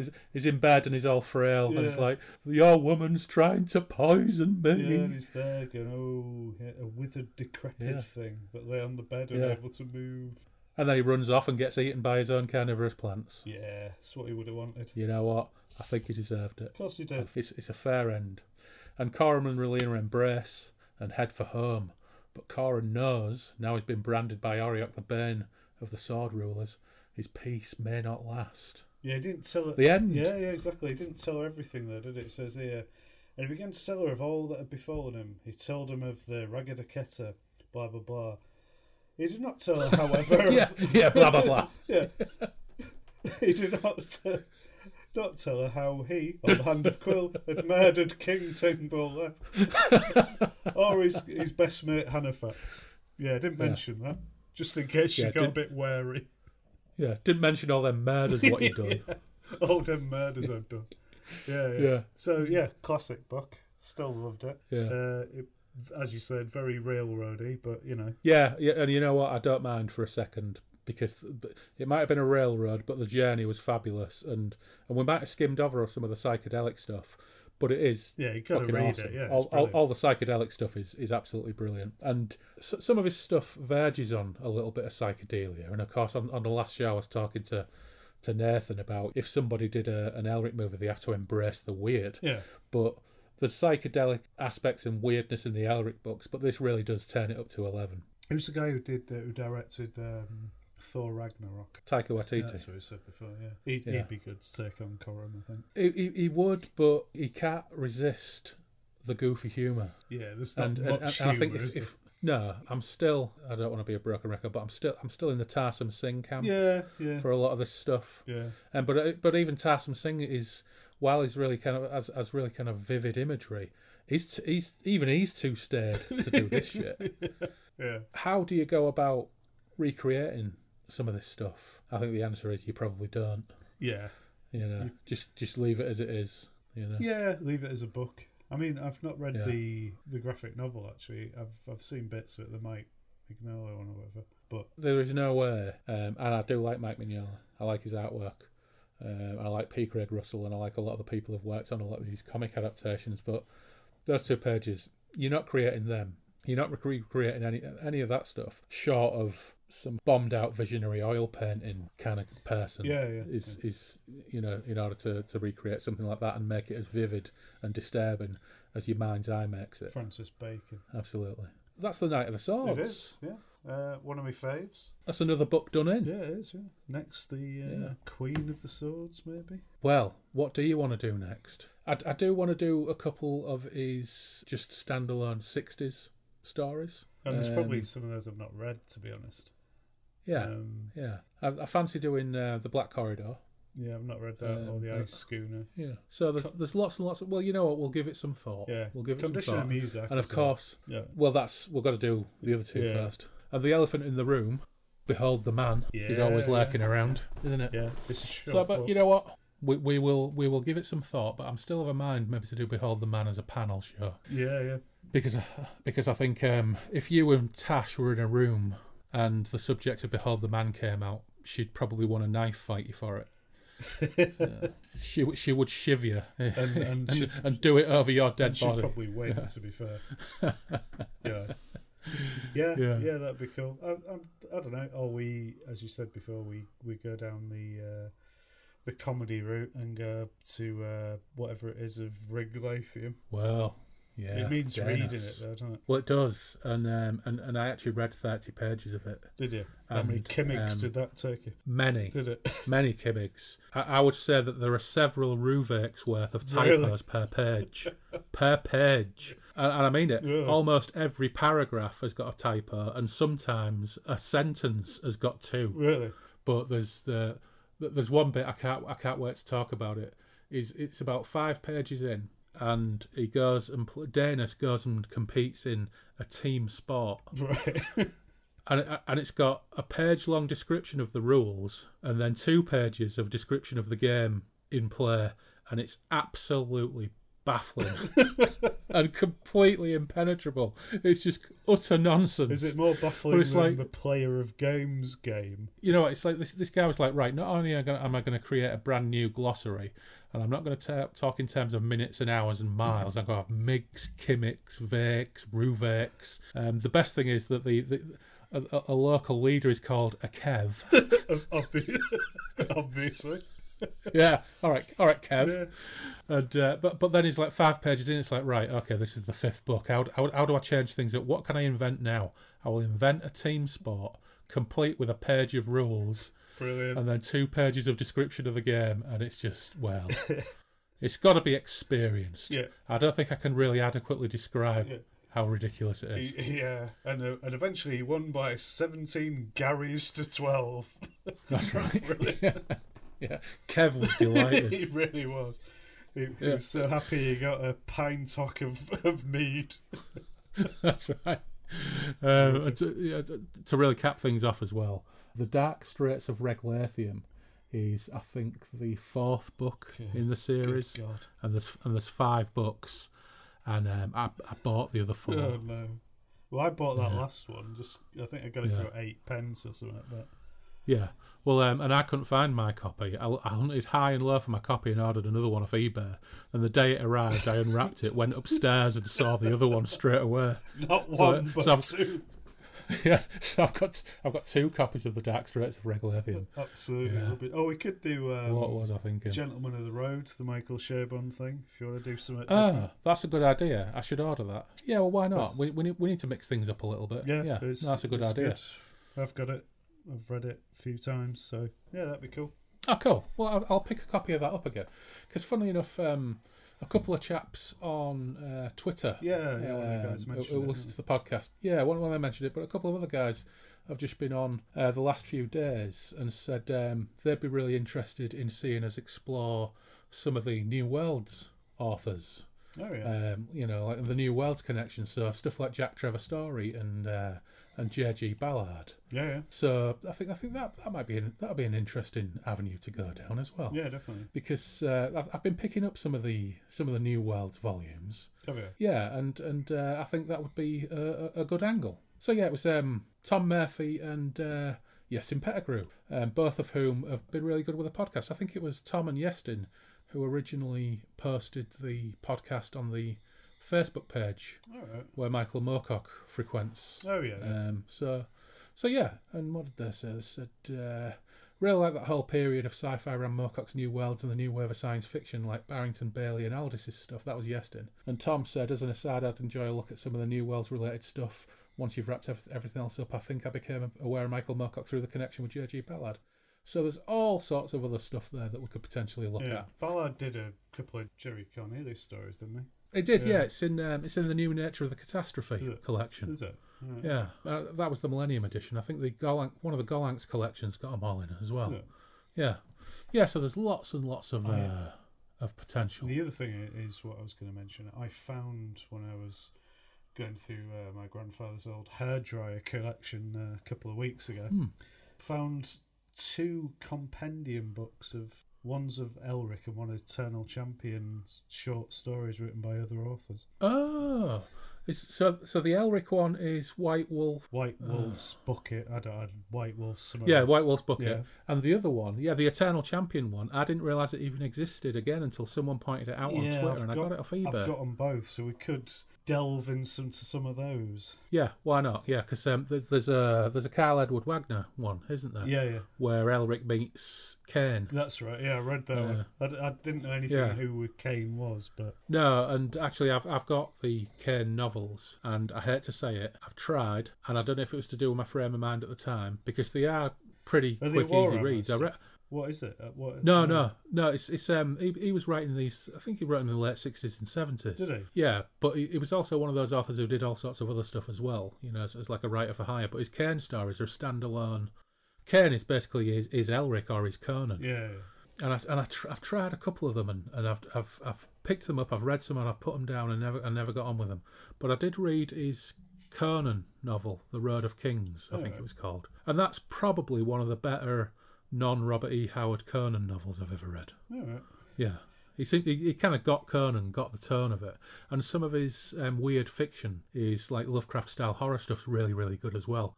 But for whatever reason, and I can't put my finger on it, I've tried reading. I've got them on the shelf behind me. Yeah. I really should have another go. But no, you're right. That the White Wolf Eternal. It's because the White Wolf is a publisher. The White Wolf Eternal Champion short story collection and the Elric short story collection. I've got them both. Yeah, I have as well. So I was having a look through the Eternal Champion because I've only read a couple of stories on them. One of them, there's a couple of Coram stories, and there's a Hawkmoon one, a couple of Elrics, and I don't know. It might have been even there's a Carl Glauger one as well. Yeah, but it might be worth having a look at those and just maybe doing a couple of short stories. Well, yeah, let's pick one from each then at random. Yeah, okay. Don't have to be a good one. No. Let's pick one at random from each one. So if there's 20, we'll do it D20 style. Yeah. We'll roll a D20 for each one. In fact, right, stand by. Let me get the. Let me just grab them. Version of it as well. Yeah.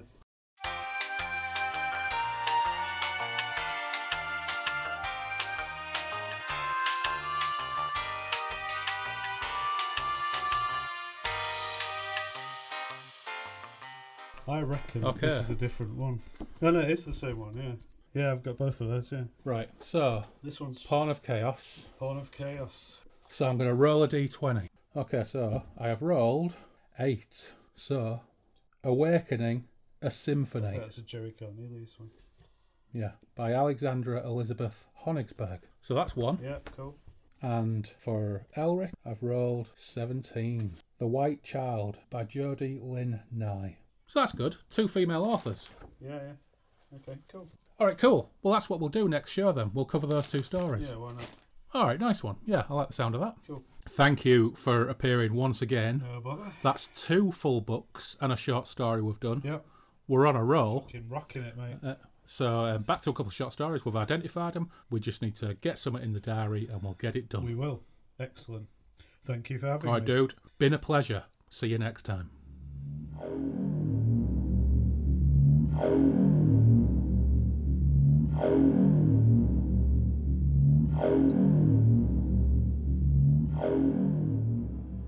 Thanks as ever to Loz for being such a great co-host.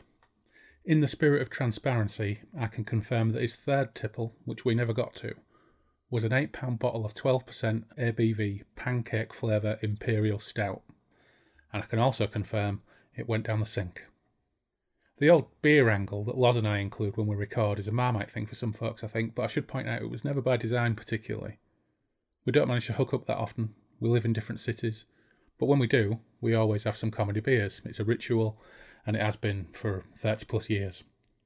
And since we've been recording these shows, and this is Loz's 7th appearance, we have no choice but to continue to combine the two pastimes. The same is the case with Tash, although that generally revolves around rum and food, hence why we haven't recorded online as of yet. We can drink rum remotely, but I can't eat fabulous Trini cuisine unless I'm in her kitchen. We may still have a bash at some point, but I suspect Tash's return to the show might coincide with lockdown lifting. Meanwhile, Chaos Engineer Ben has dropped us a line via Patreon to say, Happy New Year! Or rather, while the start of 2021 is undoubtedly a mess, hopefully it will end on a much more positive note than 2020, thanks to the eventual rollout of vaccines. I'm still really enjoying the show. It was great to have the Detour show on James Herbert's The Rats, as that was a favourite of my less sophisticated teenage years due to the lurid and gory content. Equally, it's been interesting to hear how Moorcock has influenced music, as that is something I have had very limited exposure to beyond a vague awareness of his involvement with Hawkwind. If it would be of interest to you, then I think it would be cool to revisit Moorcock's influence on gaming, role-playing and wargaming, as I think that's another area where the great man's impact has been significantly underappreciated and much more significant than Tolkien. While I loved poring over the old 1987 Games Workshop edition Stormbringer book, it was so refreshingly odd and different compared to bog-standard D&D, I completely agree with your assessment that it made a poor starting point to play a game and tell a story within a truly Moorcockian vibe. There are a couple of angles that might be fruitful to delve into. What games have obviously appropriated Moorcock's tropes wholesale for their own purposes? Examples, both Games Workshop's Fantasy Old World and Age of Sigmar being the most obvious. What games show more broad or subtle references to Moorcock's work? And finally, if you wanted to run a game inspired by, or set directly in the Moorcockian multiverse, then what might be the best way to do that in a satisfying way? Thanks for taking the time to write, Ben, and yes, we will be revisiting Moorcock and RPGs at some point too. There's so much to look at. We've touched upon some of the wholesale plunder of Moorcock's ideas and imagery on a couple of occasions, including on this show, and we had an unacademic delve into Stormbringer 3rd edition. I should point out, for more considered and experienced takes on Stormbringer the RPG, check out the Grognard file, or for one that perhaps may feel a bit more controversial to devotees of Moorcock and the Chaosium game, the System Mastery podcast. Kicking around, I also have the original Chaosium take on Hawkmoon, also derived from their house system that powered RuneQuest and the Call of Cthulhu. The Mongoose take on Hawkmoon and their 2 stabs at Elric, based upon their 2 different licensed versions of RuneQuest, the latter rebadged as Legend, then again as RuneQuest 6, and then finally as Mithras, and the Darkside Quorum supplement for the Elric revision of the Chaosium game, later rebadged and reprinted with massive fonts as Stormbringer 5th edition. Metal fans may remember Rock Family tree charts from the 80s that mapped out the connections between various marks of Deep Purple, Rainbow and Black Sabbath, and we definitely need a similar one for Moorcock games. It's all very confusing, but for what it's worth, I do think that the Quorum supplement is probably the best of the lot. There are also a lot of really interesting and very cool newer takes. I'm thinking of Pact and Blades by Lucas Rolim, and The Black Sword Hack by Kobayashi. Also, there was an RPG released back in the day called Sorcerer, probably in the 90s, that may be a little bit obscure these days, but there was a Sword and Sorcery supplement for that too. And last year, I discovered John Wilson's Ashcan supplement for it called the Elric Dictionary. John's on Twitter as @BionicBuddha, and his pinned tweet is all about this supplement. Well worth checking out if you're a gamer. John also put me onto the work in progress, Stormhack by Ralph Ludgrove, aka Fictoplasm. Check out his podcast if you haven't already, and that's on his itch.io page right now. So there's plenty to look at from the perspective of new stuff, as well as going back to look at the old. On the subject of the rats, Phil and I really enjoyed doing it, and we're mulling over our next horror entry and whether to go with Lair or The Fog or someone different altogether. And weirdly, since I put the podcast on YouTube, more for my mum's benefit than anything else, because she doesn't really do podcast clients, it's had very little traffic, with the exception of The Rats, which has had almost 5 times as many hits and minutes watched than every other episode combined. So there's obviously some mileage in podcasting about James Herbert. And of course, we'll always have 9 Princes in Amber still lurking around there on the fringes. But it's time now to thank our marvellous patrons, our Chaos Engineers, Andrew Ciclunus, Neil Clapperson, Robbo, Andrew Van Ness, Dave Ashman, aka Cernus, John Lays, John Timothy Watt, Jim Kirkland, Simon Perrins, Mal Pertwee, Ben Fletcher, and Fred Quiche, and our crafty Jugaderos, Randall Gatlin, Taylor, Craig Ledley, Greavesy, Loz, Tom Murphy, Alex Harris, Andrew Clark, Graham Holden, and check out his Kickstarter for the full Shanty card game, Ian Stead, Matthew Broom, and of course to our patron demons, Lord Norman of the Higher Worlds, Joe Monty, Anthony Piconti, Paul Hillary, aka The Lapsed Gamer, Neil Burton, The Destiny Knight, Bob McMillan, Mort Main, and Nathan. Not only are you all a fabulous support, but you're also a great motivation to keep this up. So stay tuned for Chapter 9 of the journal after the transition. Take care, stay safe, and I'll see you soon again on the Moonbeam Roads.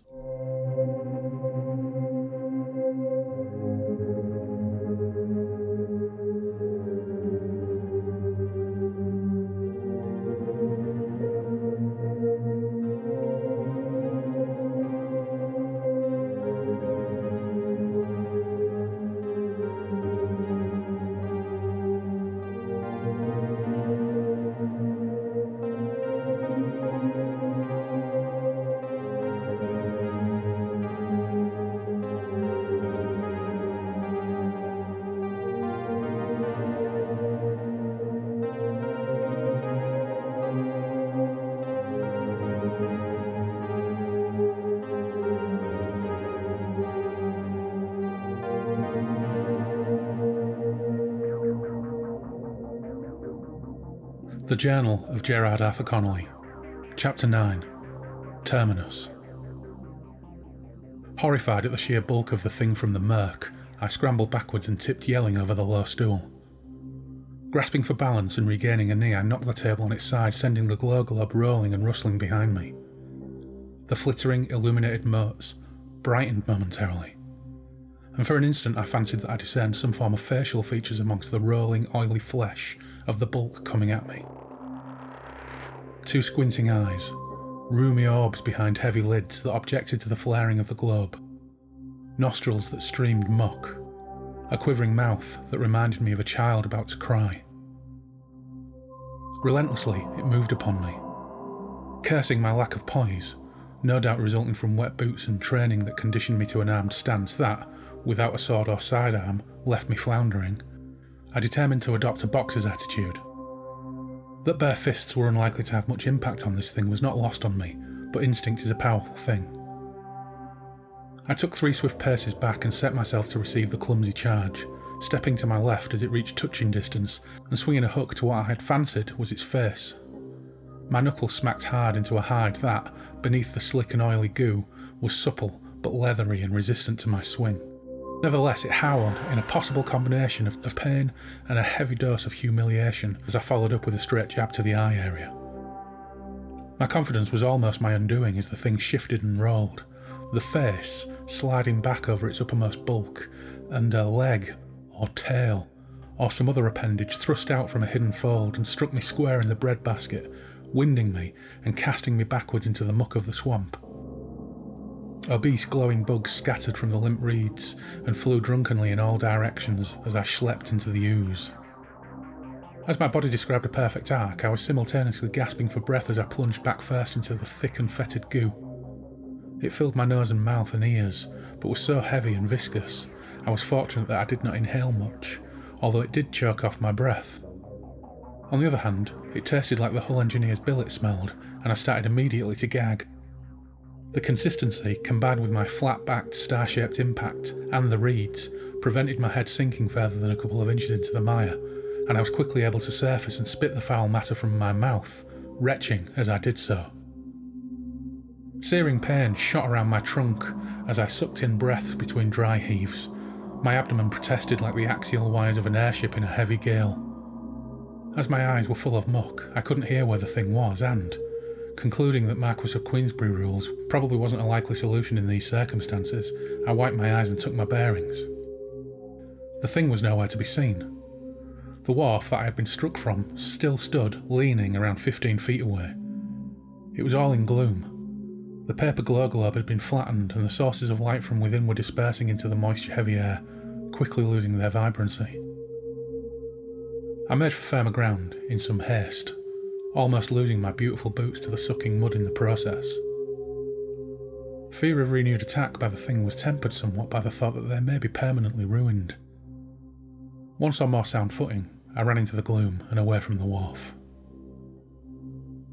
After a few minutes, I stopped, panting, and began to heave once again. The muscles around and below my ribs felt like they were rupturing with each convulsion, due not only to the violent rejection of the swamp goo, but also overcoming the dying adrenaline of the moment to loudly remonstrate regarding the damage caused by the blow from the thing. And as if circumstances weren't disturbing enough, my mood took a further downturn when I patted my pockets in search of cigarettes to find that my remaining capstans were ruined, as were my matches. I sighed, although not too deeply for fear of inflaming my already battered diaphragm, and threw away the wretched orange and now off-white packet of knackered fags in a fit of pique and disgust. Looking around me, I could see that I'd been running alongside rather than away from the reed-choked marsh that was now giving way to more open, but still motionless water. The surface was glinting in the dim light of a foggy morning, and this made no sense whatsoever, as I had left the officers' club at last orders only 15 minutes or so prior. But very little of this made any sense, so my naturally pragmatic nature asserted itself and I scanned around to gauge my situation. Around 100 or so yards away, by the bank of the still waterway, I saw a one-storey brick building, derelict, with broken panelled windows, shutters hanging limply, and a rotten wharf by the waterside. A decrepit crane, for transferring heavy goods from barges no doubt, leaned crookedly against the stained red bricks of the building. As I approached, fat bugs, no longer luminescent, moved along the reeds that still choked the bank, sounding like long, slow farts. The promise of shelter spurred me onwards and heightened my sense of vulnerability. It wasn't so long ago that I'd confronted the thing from the mire and, possibly through great fortune, as well as my well-practised jab, I'd managed to make away from the encounter with nothing worse than bruised ribs and filthy clobber. I had no idea whether the monstrosity had given up on its designs on me, or if it was still stalking me, just waiting for another opportunity to strike. So I sharpened my pace. As I approached the building, it became evident that the terrain around it was almost lost to wetland, but at one time had been drier. A pair of rail tracks terminated there, one at a rusted buffer stop at its side, and the other apparently inside the building, behind a pair of great weather-beaten metallic doors, possibly of copper or brass. The tracks, of a considerably wider gauge than any I was used to, originated from the marshes, but were now lost beneath the gluey mud and water. Dimly visible out in the marshes, beyond the swaying motions of the ubiquitous marsh bugs, was a spindly tower or raised platform. A dim light at the top softly penetrated the thick fog of the damp air. It was at least 150 yards away, and I had no appetite to investigate until I'd managed to dry off. Clambering onto the raised platform by the buffer stop, I peeked through one of the windows, gaping like a wound in the brickwork. I was instantly struck by a combination of simultaneously repellent and comforting aromas, like the sweetish but musty whiff of decaying plaster, and that of the remains of the detritus left behind the people that have fled, and the welcoming smell of warm bread and hot milk. Not hanging around to flip a coin, I pulled aside some damp upholstery that had been affixed across the interior of the frame, and forced my way through, cursing as I tore my breeks on something I'd failed to spot in my haste. With daylight behind me, my vision took a few seconds to begin to adjust to the gloom within, and I waved my arm ineffectually as I attempted to dispel the motes of dust and fabric that were haranguing me after I'd disturbed the makeshift curtains. I was unsuccessful, and it only caused me to inhale more of it and sneeze violently and copiously. My eyes watering, I cleared my sinuses after the fashion of a footballer, and by the time I'd regained control of myself, I could make out more of the interior. The sides of the warehouse, or whatever it was that I'd entered, was a mess of old metal, tubes, chains and coils. It took me a few moments to make sense of it. Then I realised that amongst the mess of decayed and rusting frames were spoked wheels. Clambering over it all, and tearing my pants anew, I realised there were bicycles of some sort, but with additional features that appeared to be electric accoutrements similar to Tesla coils. After clearing the mess of metal and decayed rubber, I discerned a soft amber emanation from the corner of the space. Tripping over the rails I'd observed earlier, I stumbled forwards in the realisation that the corner, that I could see now as a small room, door slightly ajar, was also the source of the more appealing smells. Without ceremony, or fear for my safety, I pushed the door back and took in a lungful of the warm air within. A cot stood in the corner, and a small cast-iron stove, still aglow with dying embers but pushing heat from its heavy case that instantly warmed my hands and face. Even better, a small parcel of grease-resistant parchment was atop it wrapped in string. Ravenous, and already hungover, I tore it open and fell upon the comestibles within. The pastry was warm and buttery, sort of. It had the consistency of a good short crust pastry, but it had a more oily and less comforting taste. Probably margarine, I thought to myself, rather foolishly I suppose, but I'd never quite recovered from the ignominy of growing up with my grandmother's penchant for Stork SB and her bacon. Within the soft melting mass I was shovelling into my mush was a filling that I couldn't place. It was sweet, but also slightly piquant and meaty, and underscored by something I couldn't quite place. I sat on the cot and pulled off my boots and breeks to evaluate the damage. I was suddenly very tired, and despite the daylight outside it was to me well after midnight, and I'd had a very long evening. The warmth in the room was reassuring and my belly was full. I removed the remainder of my dress uniform and put my feet up for a few moments, thinking on how to obtain a clean drink, as the pastry had lined my mouth with a slightly odd taste of whatever fat was used in its baking. I was asleep within seconds. I dreamed I was wise, surrounded by those I viewed as children. My speech and diction were strange. I was admonishing my companions for some reason. A man chooses his own fights. He may lose his liver, or an eye, or his dignity, or his member, or even his life, but it's his choice. But there go I, fooled like the wuzzo bird by the hollow civilised concept of friendship, plummeting like the crag-starling chick to the shale below, brain cracked open and bog bugs feasting on the goo inside. They shamefacedly cast low glances at each other and one began to cry. Discomforted by this turn of events, my dream self flexed powerful muscles, apparently as some kind of anxiety response, and considered an alternate approach. In my oddly accented tongue I offered, "Times like these, I am reminded of the lament of the five-winged wuzzo bird. The bawling of the wuzzo bird serves several purposes, all the same, useless. The wuzzo bird is a stupid thing. Be better than the wuzzo bird."